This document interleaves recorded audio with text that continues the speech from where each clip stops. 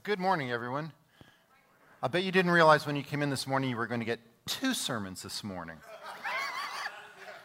Once the mic is in that man's hand, look out. So anyway, I want to give a warm welcome to everyone who is here today and those who are online. It's great to have you with us. Over the last 6 months, a couple times, Clayton from up front has kind of pointed to me and said, this man used to teach on cessationism and now obviously is living the Spirit-filled life. And so I had several people come up to me and say, well, what happened? How did you go from one place to the other? And so I thought this morning I'd actually present to you what that journey was like. How I went from somebody who not only rejected the gifts, but came to be someone who embraces them and lives the Spirit-filled life. I guess, as Clayton was mentioning earlier, I was kind of wondering, it was a bit of a heavy this morning, but yet it was interesting. You were mentioning being a mouthpiece for the lies. I was a mouthpiece for the lies. So my hope this morning is for those of you who are online and those who are here in the room who really don't believe that the gifts are for today, that you'll have an open mind and that you would ask God to give you a new perspective on the matter. And for those of you who are open to the concepts and truly living the Spirit-filled life, I pray that this morning you will get a scriptural basis that you can use when you are talking to somebody who says, that's not for today. So, by way of introduction, I'm going to give just a fairly brief overview of my spiritual journey, starting really when I was very young. We went to, I guess what you would call a mainline denominational church, and unfortunately that particular church organization became more and more and more liberal as time went on, to the point where towards the end of my wife and I's time there, when we'd gotten married and joined with the local body of that church, they were actually saying things like, well, the Bible's just a bunch of fanciful stories, but it really didn't happen that way. Which, and I know this is going to sound crazy, I was in leadership in that church at the time. I was in what would effectively be like an elder board of that church, but I actually wasn't saved. I didn't really understand that at the time. I figured, hey, you go to church, hey, you're all good. But even in my unsaved mind, I knew there was something wrong with that point of view, that it was just a bunch of stories. So one day back in 1995, I was driving home from work and I accidentally tuned the radio to a Christian radio program. Normally it would have been hard rock, sports, you name it. But this, for whatever reason, I miscued and hit on WAVA. And there was a preacher on the radio, and he gave a clear presentation of the gospel. And for the first time in my life, I heard it, and I was shocked. I had never heard that before. I'd never heard it in its true form, or at the very least, I did not have ears to hear up until that moment in time. So I went home, and I searched the scriptures because this was fascinating to me. It was so radically different than what I had learned up to that point in my life. One of the things he said was, look at John, look at Romans, look at Galatians, and by golly, I did. I read all 3 of those books, and I tried to wrap my mind around this new point of view. About a month later, a friend of mine at work invited me to come with him to what was then the first Promise Keepers event in downtown Washington at RFK Stadium. Some of you remember that huge gathering, 55,000 plus men going there to seek God. Well, I wasn't entirely sure what that would mean or what that would be like, but I knew I had to go. And so on May 25th, 1995, I went to Promise Keepers. I heard the gospel again in its purest, clearest form, and I stood up and I gave my life to Jesus. And thanks. I give him all the glory. So that changed everything in my life. It changed everything in our lives. My wife actually got saved like about a week later, totally independently, totally different situation, but we both came to the Lord at the same time, which was absolutely wonderful. So needless to say, we knew it was time to leave the church that we were in. Many of our neighbors went to a Bible church in that town, and so, we went there, and it was great. I spent my commutes going to and from work, no longer listening to the rock, no longer listening to the sports, but tuning into the Christian radio programs. I was soaking up everything that I possibly could. I'm reading the Bible, I'm listening to all these different great preachers on the air. But one of the guys I listened to was the one who gave the gospel the first time. Obviously, I was very much into this guy. He was the one who, brought it all forth for me. But interestingly enough, he held a view that was very interesting. He said that the gifts of the Spirit were not for today. In fact, he said that, while God could move through people today, he doesn't do that anymore. That's long gone. And that is the view known as cessationism. That means that the gifts of the Spirit have truly vanished. They're no longer manifest on the earth. And about the time that the last apostle died, or certainly by the time that the canon of Scripture was complete, that was it.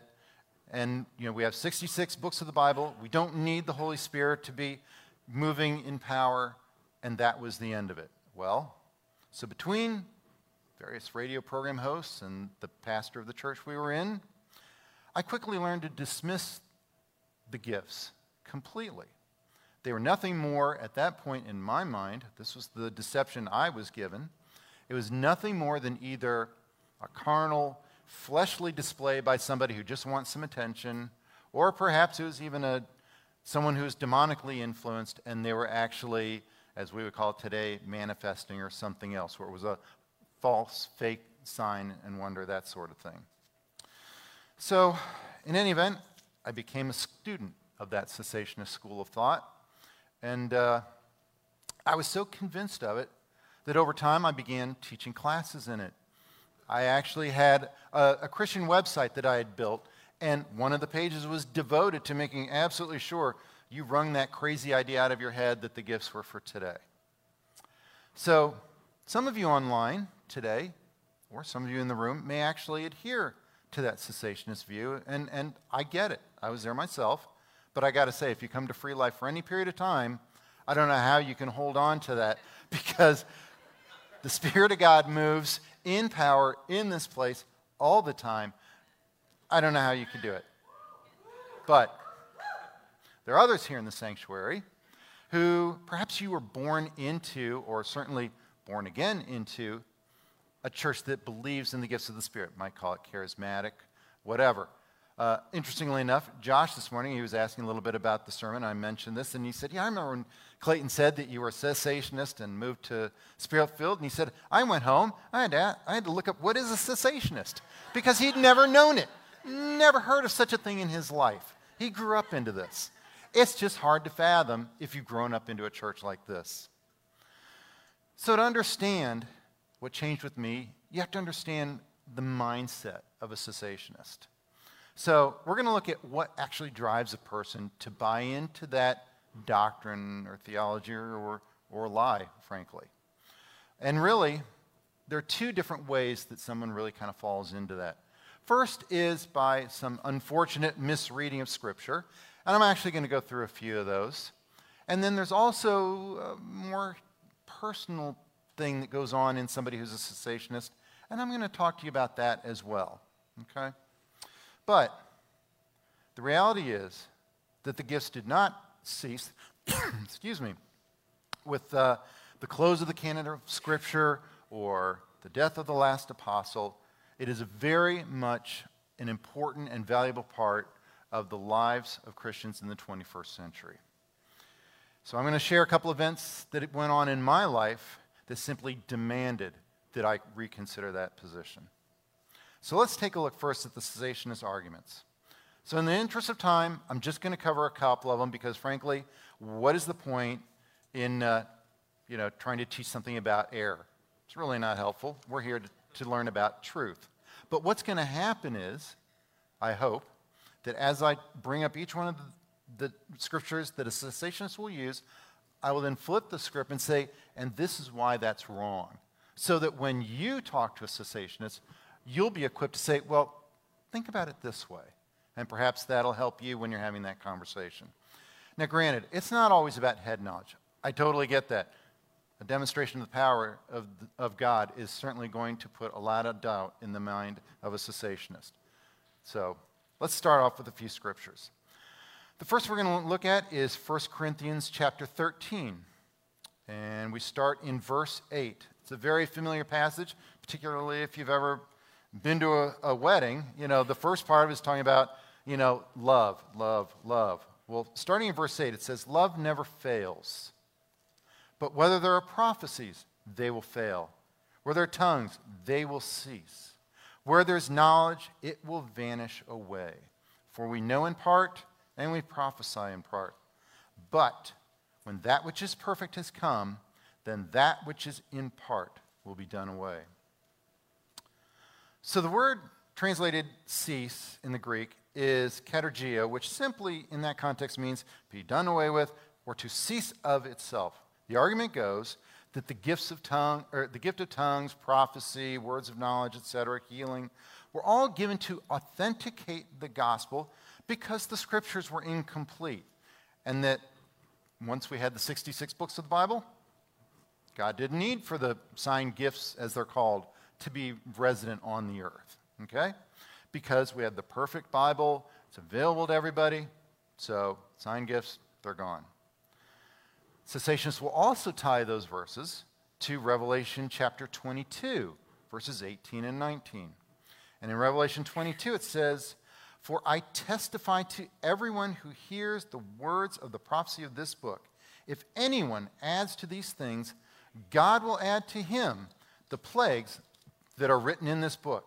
And if anyone takes away from the words of the book of this prophecy, God shall take away his part from the book of life, from the holy city, and from the things which are written in this book. So again, I have to say, these verses in Revelation are written to prove, or at least the cessationists will say, these verses in Revelation are proving that all this prophecy, stop it, don't do it. Because if you do, you are very clearly going against the word of God, and it's not of God if that's what you're doing, okay? It's certainly a warning not to do a forth-telling type of prophecy. So let's talk about that point of view for a minute. This kind of reasoning is what I believe is an overreach of the principle of sola scriptura, which is the doctrine that states that the Bible, that Scripture, is the sole infallible source of authority for Christian faith and daily life. Hence the phrase, by Scripture alone, in English.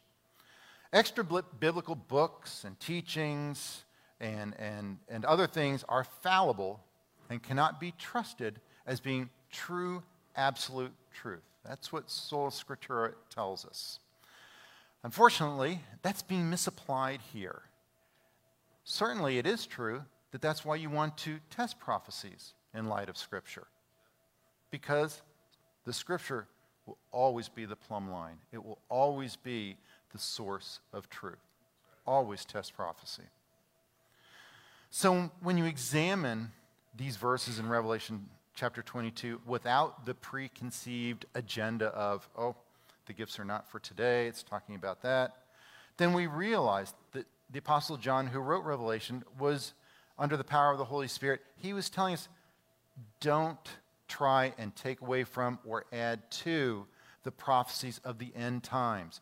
Don't be coming up with some other thing that's going to happen at that point. Don't take away and say, well, that's not going to happen. That's the warning John is giving us. He is not trying to tell us that prophecy is over. That was far, far from what he's saying. So like I said a moment ago, prophecies are to be tested in light of Scripture. And if they don't line up, ignore them. Let me give you a very simple, common example that most people use when they're trying to show you how this works. Let's say, for example, somebody comes up to you and prophesies over you. You are to leave your wife, you are to marry this person over here, and you'll be you'll live happily ever after. We know that that's not true because we know God's word is very clear about marriage and divorce. So throw that one out. So when Paul was writing in 1 Corinthians 13:10 about how when the perfect comes, and that which is in part will be done away, the correct interpretation of that verse is that the perfection is actually talking about the second coming of Christ. Okay? It is not the complete writing of the book of the Bible. Some biblical scholars, well, actually, before I even say that, how do we know this? Don't take my word for it. The answer is actually found in verse 12, and I'm not sure that I told you guys back there that verse 12 would be one of my scriptures, so apologies in advance. But how do we know this? In verse 12 it says, "For now we see in a mirror dimly, but then face to face we see Jesus." This is not in the verse. I don't know if, oh, good job, guys. We see Jesus in the Bible today. That's what we see. We see him in the Bible, and we hear his voice. But one day we will see him face to face. And when we see him again, all this will really no longer matter. And that's why this is really talking about his second coming.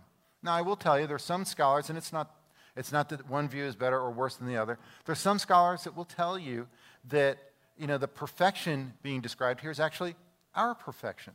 When we rise again and we have glorified bodies and we are effectively perfect.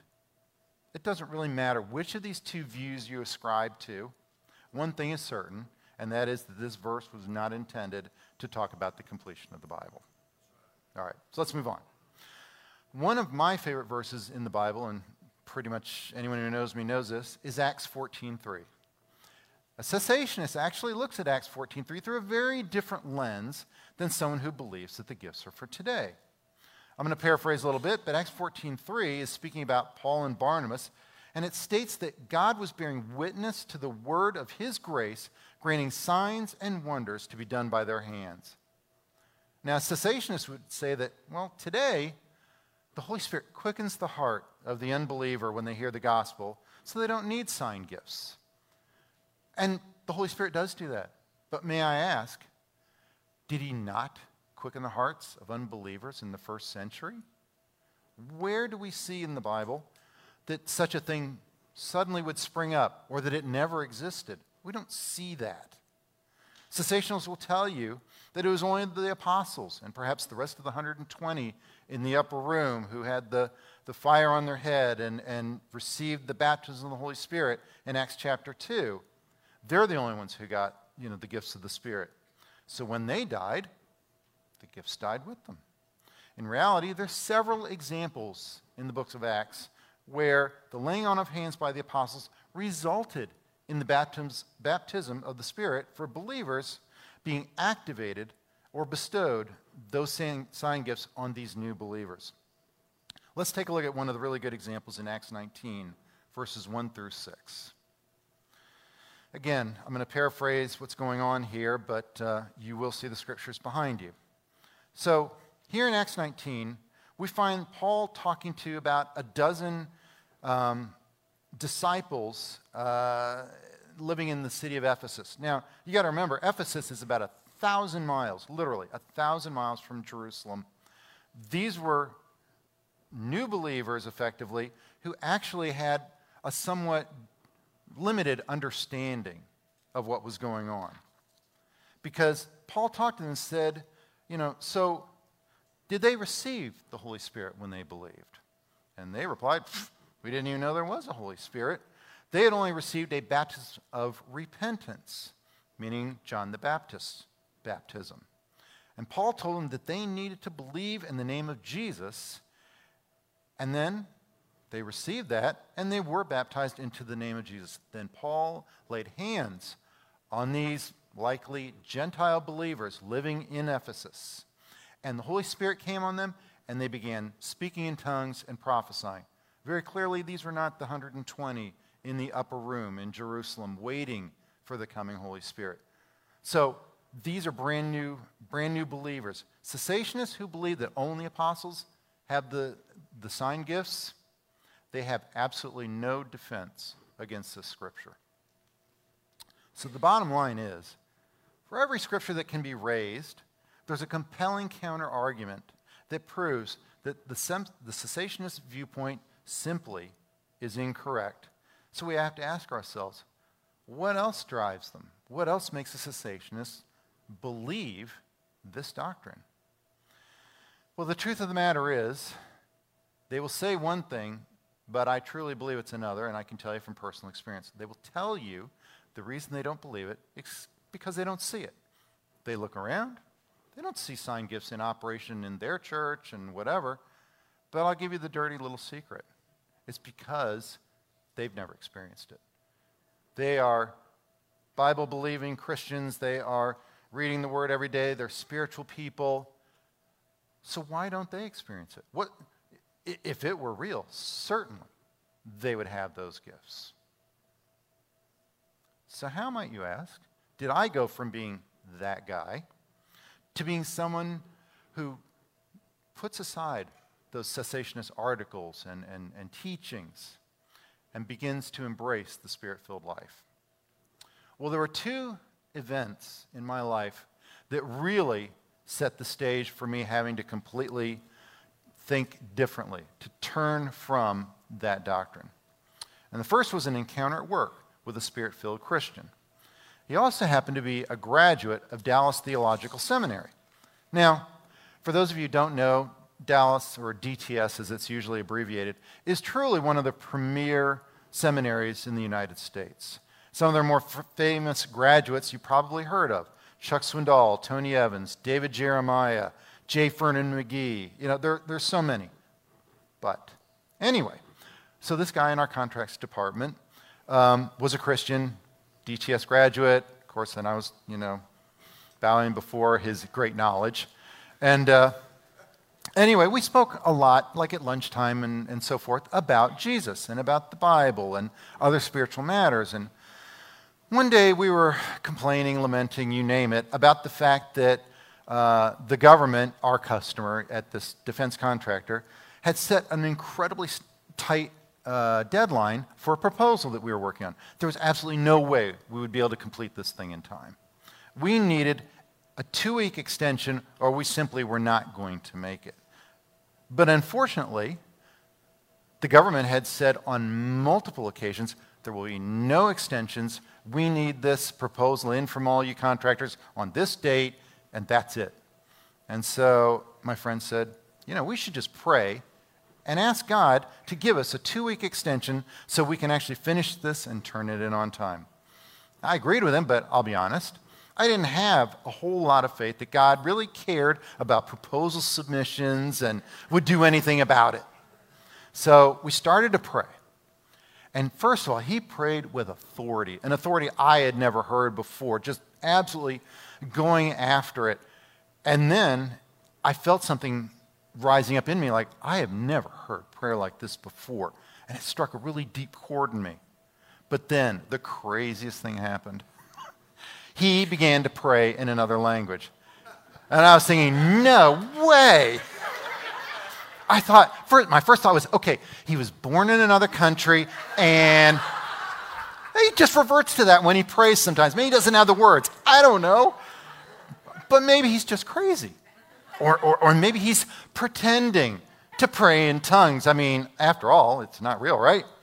So, at the same time that I wanted to absolutely get out of there, I also wanted to learn a little bit more about what was going on. Now what language was that? Yeah. So when he was done praying, I said that, I'm not really sure what's going on, and what's that? And he said, well, I heard God speak very clearly to me that he was going to give us the 2-week extension. And I was like, I know this dude's crazy. He said praying in tongues was a powerful tool to move mountains. I knew he was crazy.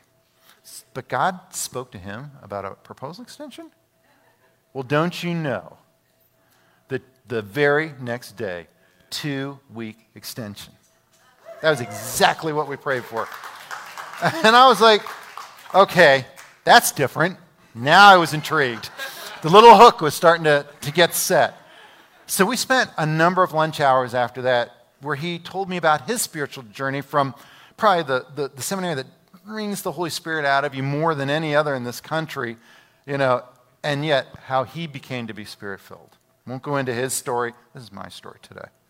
So anyway, after this, I was in kind of a pickle because I've always been one to follow my head, follow logic, follow reason. I'd never actually met a charismatic person before. I'd never actually experienced somebody really praying in tongues. I thought it was just all crazy stuff. So that had always made it easy for me to denounce that belief, but now I've been confronted with the authentic, and it was a whole different ballgame. Now I had something to think about. So that leads me to the second event that happened in my life, and I got to be honest, I don't share this. I really don't. I have to know you for a long time before I tell you this story, because it's pretty crazy, and I'm a little bit concerned about putting this online because it's that crazy. But I felt the Lord said share this, so I'm going to share it. So a few months later, after this event with the guy at work, my wife and I had bought some land out here in Loudoun County, and we were starting to build a house. And it was going to be 6-7 months before the house was built. So we sold our old house and moved into a rental house. And little did we know that the previous occupants of that house were deeply into the occult, witchcraft, you name it. They were really into it.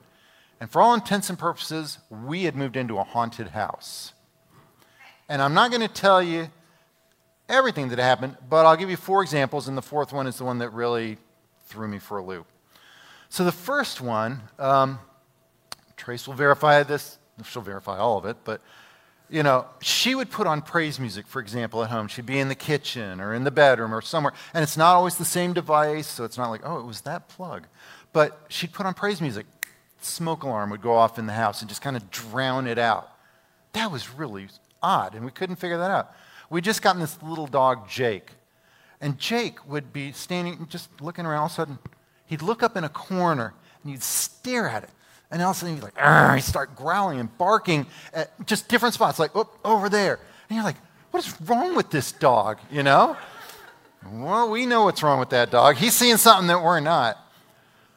The third thing that happened, this is when it started getting really real. Some of our children, we have 4 now. We only had 3 at the time. Got to count and figure out where we were in time. But our oldest son one day was about to go up the stairs, and he just stops, and he looks up the stairs. And he turns and says, there's a demon staring at me. It's like a little guy with red eyes. Then we knew we had serious problems in this house, as if we hadn't figured that out already. That one kind of put it to rest. Or so I thought. The next one is the worst, and this is the one that I never, ever tell people. It's bad enough to share those 3. This one's the worst. One night, Trace was in bed. She'd already fallen asleep. I came to bed a little later, and I'm lying there, and I'm talking just a couple minutes. And I take a good hour to go to sleep. I'm not one of those people who hit the pillow. No, that's not me. So I'd just gotten into bed.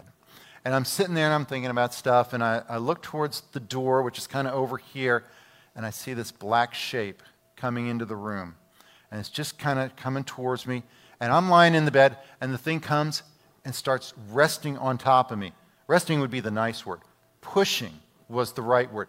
I literally felt my body going down into the mattress. This was not some little dream going on because I was half awake, half asleep. No, I had just gotten there, and this was happening. I tried to cry out. Couldn't get a word out of my mouth. I tried to go, Trace! And all I got was nothing. Nothing was working.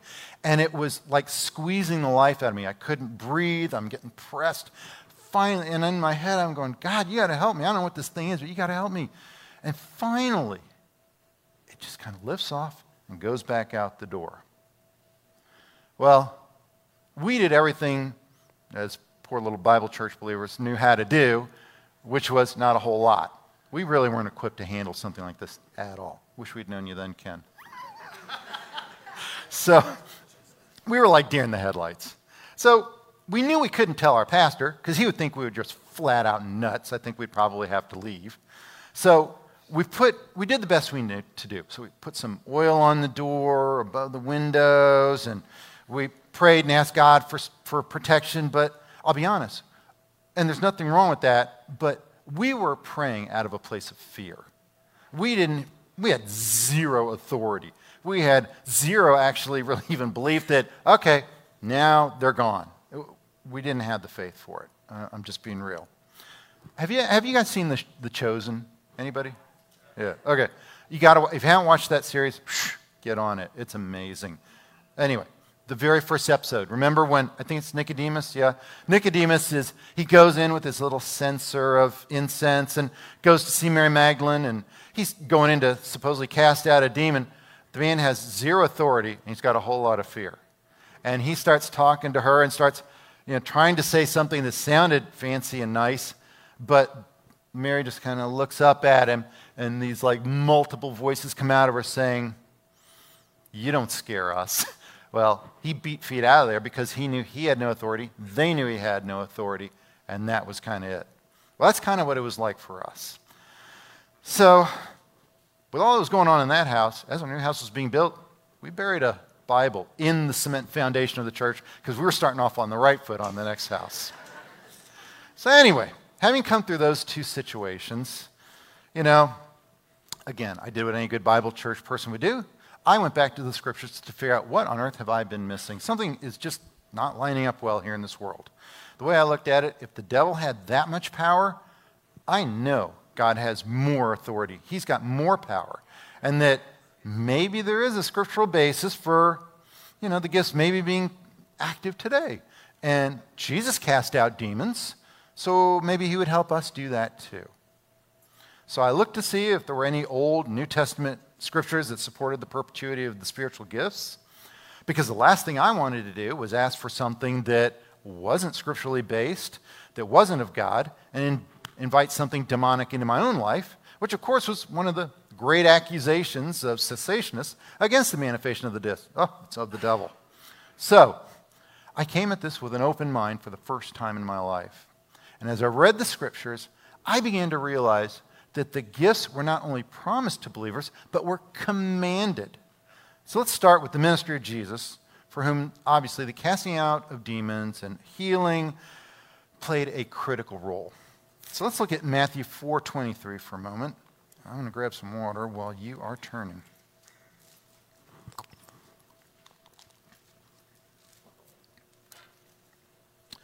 So, Matthew 4:23 said that Jesus went through all Galilee, teaching in their synagogues and proclaiming the gospel of the kingdom and healing every disease and every affliction among the people. So his fame spread through all of Syria, and they brought him all the sick and those that were afflicted with various diseases and pains, those oppressed by demons, those having seizures and paralytics, and he healed them. Again, in Matthew 10, we see Jesus sending out the 12, and he commands them, beginning in verse 5, "Go rather to the lost sheep of the house of Israel, and as you go, preach, saying, the kingdom of God is at hand. Heal the sick, cleanse the lepers, raise the dead, cast out demons. Freely you have received, freely give." He commands us in these verses to move in the power of the Spirit. He says, go, preach, heal the sick, cleanse the lepers, raise the dead, cast out the demons. He's commanding us to do this. Did that commandment ever go away? No. There are other examples in Mark 6, Luke 9, Luke 10, all kinds of places that I don't have time to go into this morning. They clearly demonstrate that the proclaiming of the kingdom went part and parcel with the demonstration of the power of God through healing, casting out demons, and other signs and wonders. And that was the first time I started seeing Acts 14:3 in a whole new light. So these weren't random acts of power to demonstrate, that people were in the presence of the kingdom of God, where God's authority is uncontested. These were acts of power that proved that what was being said was true. You could rely on it, it was real, and people understood and became saved. So when Jesus ascended into heaven, there's not a single scripture that even alludes to the notion that the kingdom of God had somehow been removed from the earth. Quite the contrary, as we know from Clayton's series on Acts and Origins, which I'm not sure if he's done with yet, hopefully not. Thank you, good. In Acts chapters 1 and 2, we know that the disciples were told in Acts 1:8 that they would receive power when the Holy Spirit came on them, and they would be witnesses for Jesus. The message of the gospel continues to be preached today, and it will be preached throughout the world to the very end until Jesus returns. He constantly tied the demonstration of the power of God with preaching about the kingdom. He refused to perform abstract acts of power. 2 examples. When the devil said, "Hey, you're hungry, turn these rocks into bread." No. Pilate said to him, "Why don't you send that angelic army here to save you from what's coming?" No. That's not tied to preaching the gospel in any way, preaching about the kingdom. Those would have been just abstract displays of power. So after Jesus' ministry on the earth, let's move back into the book of Acts. So where time and again, the very real and present nature of the kingdom was taught and preached. You can look at some of these scriptures on your own time, but if you look at Acts 8:12 and 8:25, you'll see this. And even the very last verse in the book of Acts, when Paul is imprisoned in his own home in Rome, what it says there is that he was preaching the kingdom of God. He never stopped until his dying day. That's what Paul did. In 1 Corinthians 4:20, Paul talks about the kingdom of God not being something in the past, not in the future, but in the very present tense when he says the kingdom of God is not in word, but in power. So, what's the point of that? We're looking for the full manifestation of the kingdom. And so now, when we pray, "Your kingdom come, your will be done," as adopted sons and daughters, we are heirs to that very kingdom of God. It isn't some future kingdom that we're looking forward to.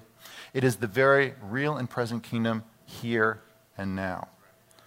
It is the time where God has broken into space and time here on earth, and where the rule and reign of God touches the physical world. And when that happens, we see signs and wonders. We see miracles of healing. We see tongues. We see prophecies. The gifts of God are made manifest. So, in the book of John, Jesus said that he can only do what he sees the Father doing. So when Jesus went around doing what he saw the Father doing, we didn't see him making people sick. We saw him healing people.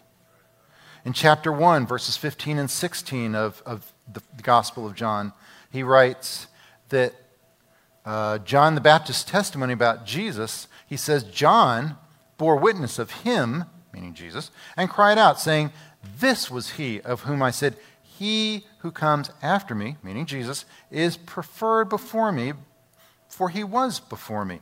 And of his fullness we have all received, and grace for grace." So what does it mean when he says, "Of his fullness we have all received"? This is referring to pretty much every attribute of Jesus we can think of. It's talking about the fullness of his grace, the fullness of his mercy, the fullness of his compassion, and the fullness of the power of the Spirit that flowed from him through his humanity and touched the world around him.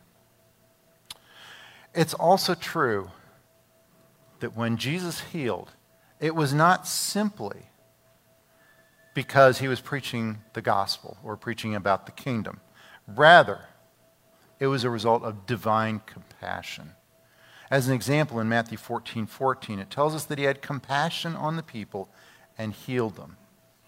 If Jesus is the same yesterday, today, and tomorrow, and that is exactly what the Word tells us, and if his healings reflected the will and compassion of the Father back then, I challenge you to show me where that would not be true today. Would God not be willing to heal you today? Should you not have full expectation of healing? Should you not have full expectation that when you feel the Lord prompting you to pray for healing for someone, that he's going to move and act? He will. There was a sermon Dwayne did, 12 years ago, give or take. It's one of my all-time favorite sermons in my entire life, and it was about healing. And it was a defense of Isaiah 53. And he went through it a little bit like a lawyer, but also a man filled with the Spirit. And he started out saying, if you are believing, that, you aren't able to receive healing for some reason, or you're just not going to get your healing, you're believing a lie. And that's exactly right. You are believing a lie. God heals today. So Jesus told us in John 14:12, "Truly, truly, I say to you, whoever believes in me will also do the works that I do, and greater works than these will he do, because I'm going to the Father. Whatever you ask in my name, this I will do, that the Father may be glorified in the Son. If you ask me anything in my name, I will do it." Did you notice that Jesus says, "Whoever believes in me, he will do the works that are greater than I"? Does he say the apostles?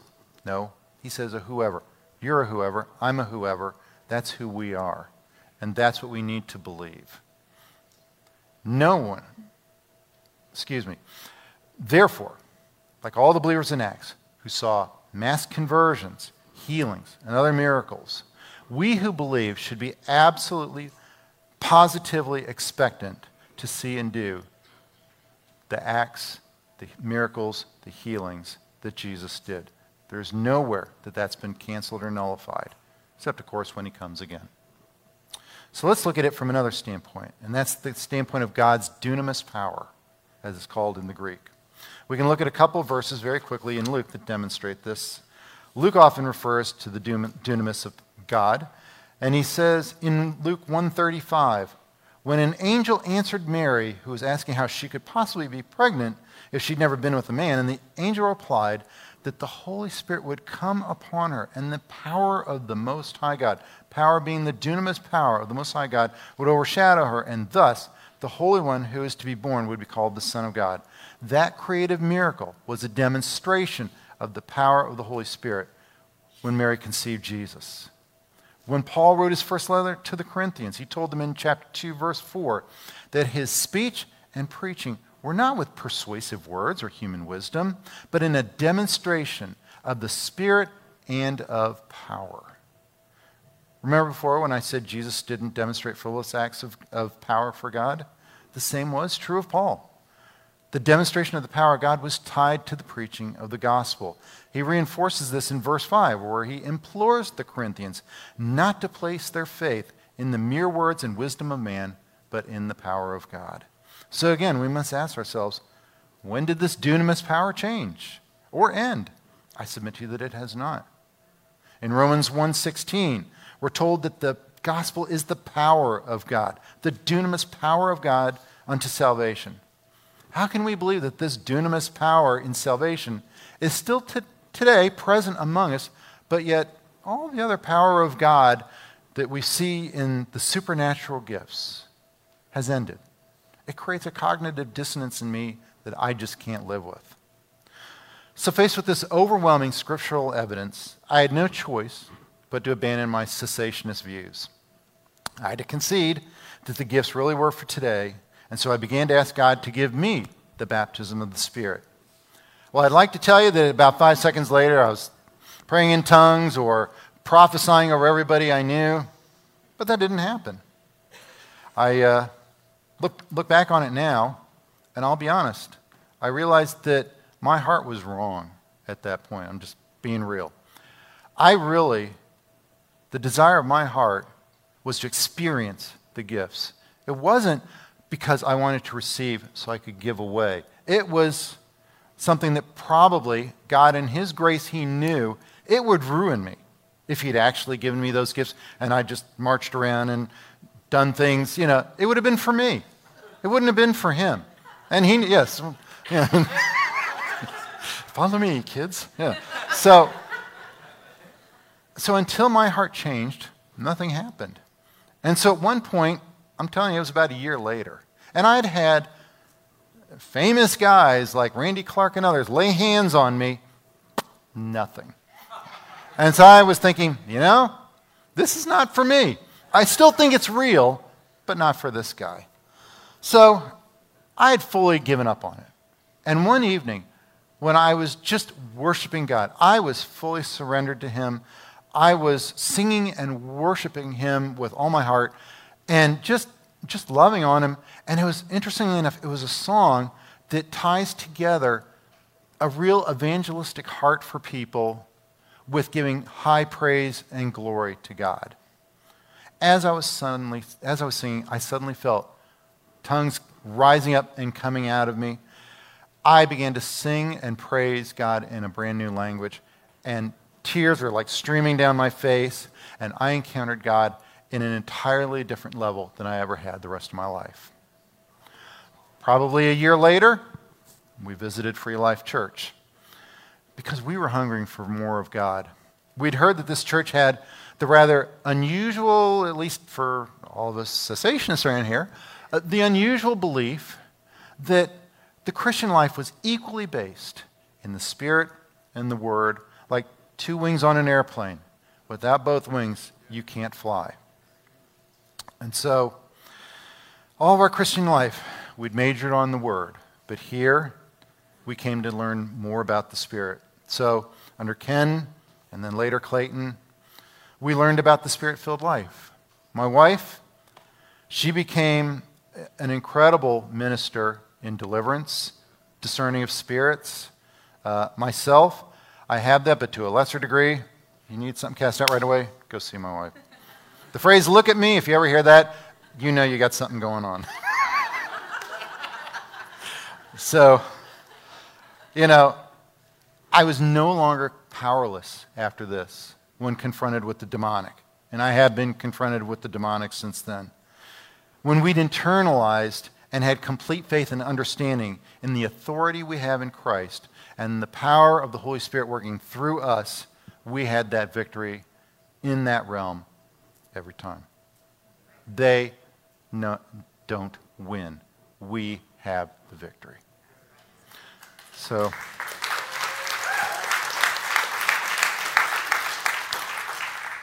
from time to time, this is certainly not normative for me, but from time to time I have moved in healing, mostly headaches and hurt shoulders, but not all hurt shoulders. I know I prayed for a few and it doesn't come, but God moves in mysterious ways. I don't know why it doesn't happen every time. None of us do. We all wonder, why didn't that person get healed? But this one did. I don't know. I wish I could tell you I did. When it comes to prophecies, if you've known me for a very long time, you know I don't give prophecies unless I am 1,000% sure it came from God. I still have this little Old Testament mindset that says if you're not 100% accurate, you should be stoned. That's what it says. If you were an Old Testament prophet and you gave a bad word, you were deserving of stoning. So I take that very seriously. And I have given a few prophecies. Clayton knows a couple of them. They've been directly to him. And so far they've been good. I'm not dead yet.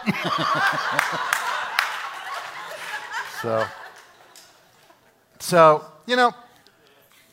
when we're challenged with a really challenging issue or a problem, praying tongues is now one of the first lines of defense. And when it comes time to call in the big guns, that's when it's time for prayer and fasting. There's nothing like it. If you want to move mountains, I encourage you to pray and fast. So I'm going to close with a very recent example of this, and it's going to be interesting and challenging to see if I can get all the way through this. So it's been the long-term desire of our hearts, my wife and I, to live on the coast. 30 years probably. And COVID made a very interesting thing happen at work. I've worked for effectively the same company for 33 years. A couple acquisitions along the way, but it's basically been the same company. And frankly, all the different versions of this company have said the same thing. We don't like work from home. Okay. But because of COVID, we've been working from home for the better part of 6 months or more now, and it's worked perfectly. And the management's starting to kind of see that, but they don't like it, but they kind of see it. And, we assumed that when I retire, Lord willing, in about 6 years, that's when we would, pack it in and move to the beach. So we realized this is all going pretty well.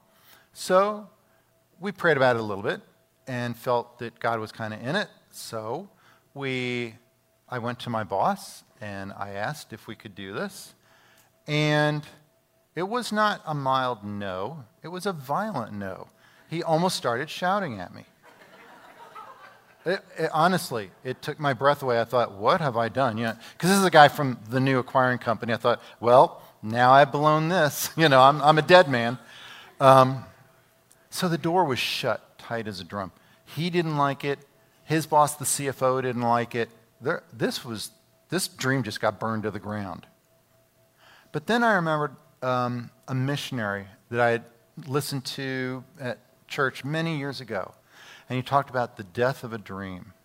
And he talked about sometimes when dreams die and everything that you know to do, and it's just burned to the ground, that's when God steps in. That's when you have to lay down everything that's you, and you have to depend on him. So Trace and I talked, and I told her about that missionary and what he had said and how he had wanted to go into the mission field, and everything went completely off. So they began to pray and fast, and then God moved mountains, and then they were out in the field doing what God had called them to do. So it was time to contend in the spirit realm for what we believe God had for us. We weren't able to do it on our own, that was for sure. I clearly muffed that up myself. So we began to pray and fast. Every day that there was any kind of a meeting in the company about, like the leadership team was thinking about, how are we going to come back to the office, as a company. This is a big company. This is like 30+ thousand employees. How are we going to do this? And are we going to let people work from home indefinitely and forever and so forth? We're going to have more remote, shut buildings down. All that. Meanwhile, we're praying and fasting. Every time we know one of those is going on, we're praying and fasting. Finally, 2 weeks ago, everything shifted. And my boss, who could not have been much more dead set against it, he asked me, why don't you give me a plan of how you'd make this work? So I gave him a plan, and man, I was praying and fasting over that plan as I'm doing it. And I give it to him, he goes, this is very interesting. I could see how this could work. So he presented it to the CFO. And then we're praying and fasting over that meeting. And then sure enough, they've allowed it. And now, this Friday, our house goes on the market, and by the end of the year, we're going to be moving. So we're